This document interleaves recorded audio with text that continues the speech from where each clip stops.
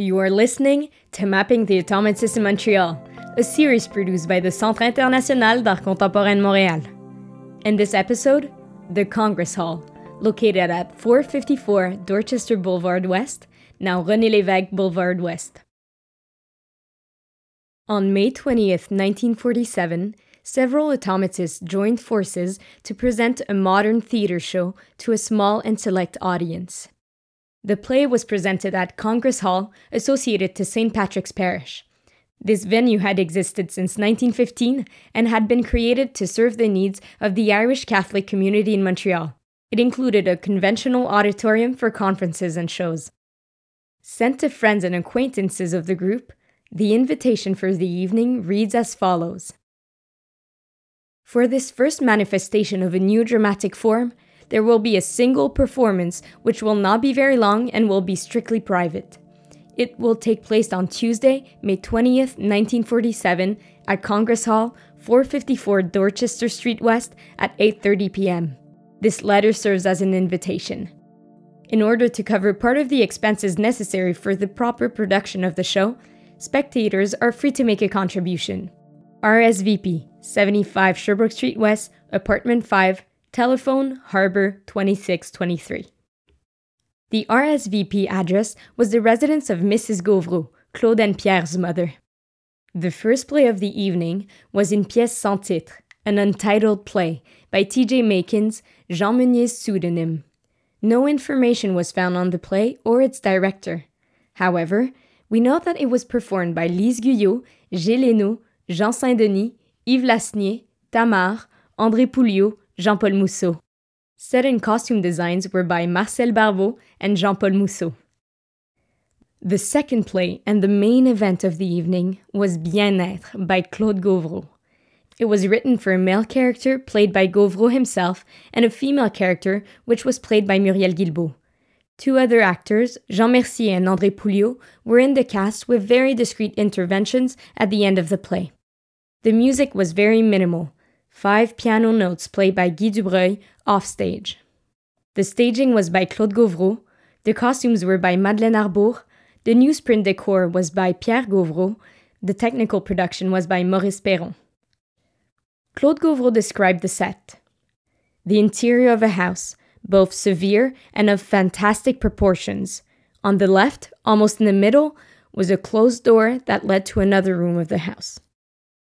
Gauvreau gave additional details on the costumes, which changed multiple times throughout the play. At the beginning of the play, the man and the woman are in wedding attire. The man wears black gloves. Later, the man is dressed in white tights, and further, the man and the woman are dressed in tennis outfits, then in regular outfits. He gives details on the musical interventions. We hear a piano in the next room playing a languid theme of 5 notes. The lighting alternates between full light and obscurity. The text, main element of the play, is surrealist, very different from the type of theater that was presented in Montreal at that time. A text full of images, dreams, and irrational sounds. The play Bien-être gave several concerns to its creators. Pierre Gauvreau's decor had to be repaired during the intermission, and during the play, spectators got agitated and laughed while others left before the end. Claude Gauvreau and Muriel Guilbeault remained impassive the entire time they were on stage. Paul-Émile Bordua, Gratien Gélinas, and Robert Lapalme were among the few who stayed until the end. Bordua said later, "Among our crowd of friends, barely 5 outside the group came out intact in my admiration." In Œuvre créatrice complète de Gauvreau of the publishing house Parti Pris, Gérald Godin writes, "For Claude Gauvreau, a poet was a man who showed no mercy. On stage, he behaved as a condottiere and said with the seriousness of an efficient and an extreme sense of accuracy what appeared to others as incomprehensible rumblings. At the beginning, the audience laughed. Then, slowly, spectators were taken by the seriousness of the poet. Claude Gauvreau never left the stage without having on his side those who understood what they had seen. He was a supreme incarnation of freedom.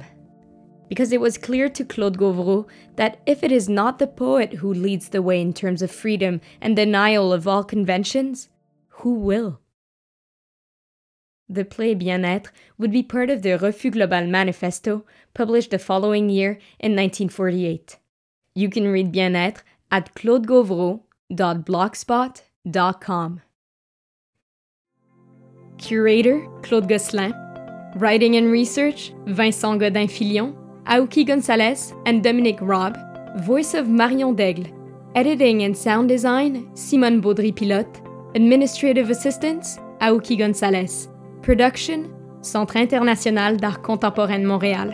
This project was made possible thanks to the Government of Quebec, Emploi Québec, the Government of Canada, Canada's Summer Jobs Program, the City of Montreal, Patrimoine Montréalais, and the donors at the Centre International d'Art Contemporain de Montréal. For donors who'd like to join us, make a donation today at ciac.ca/donations.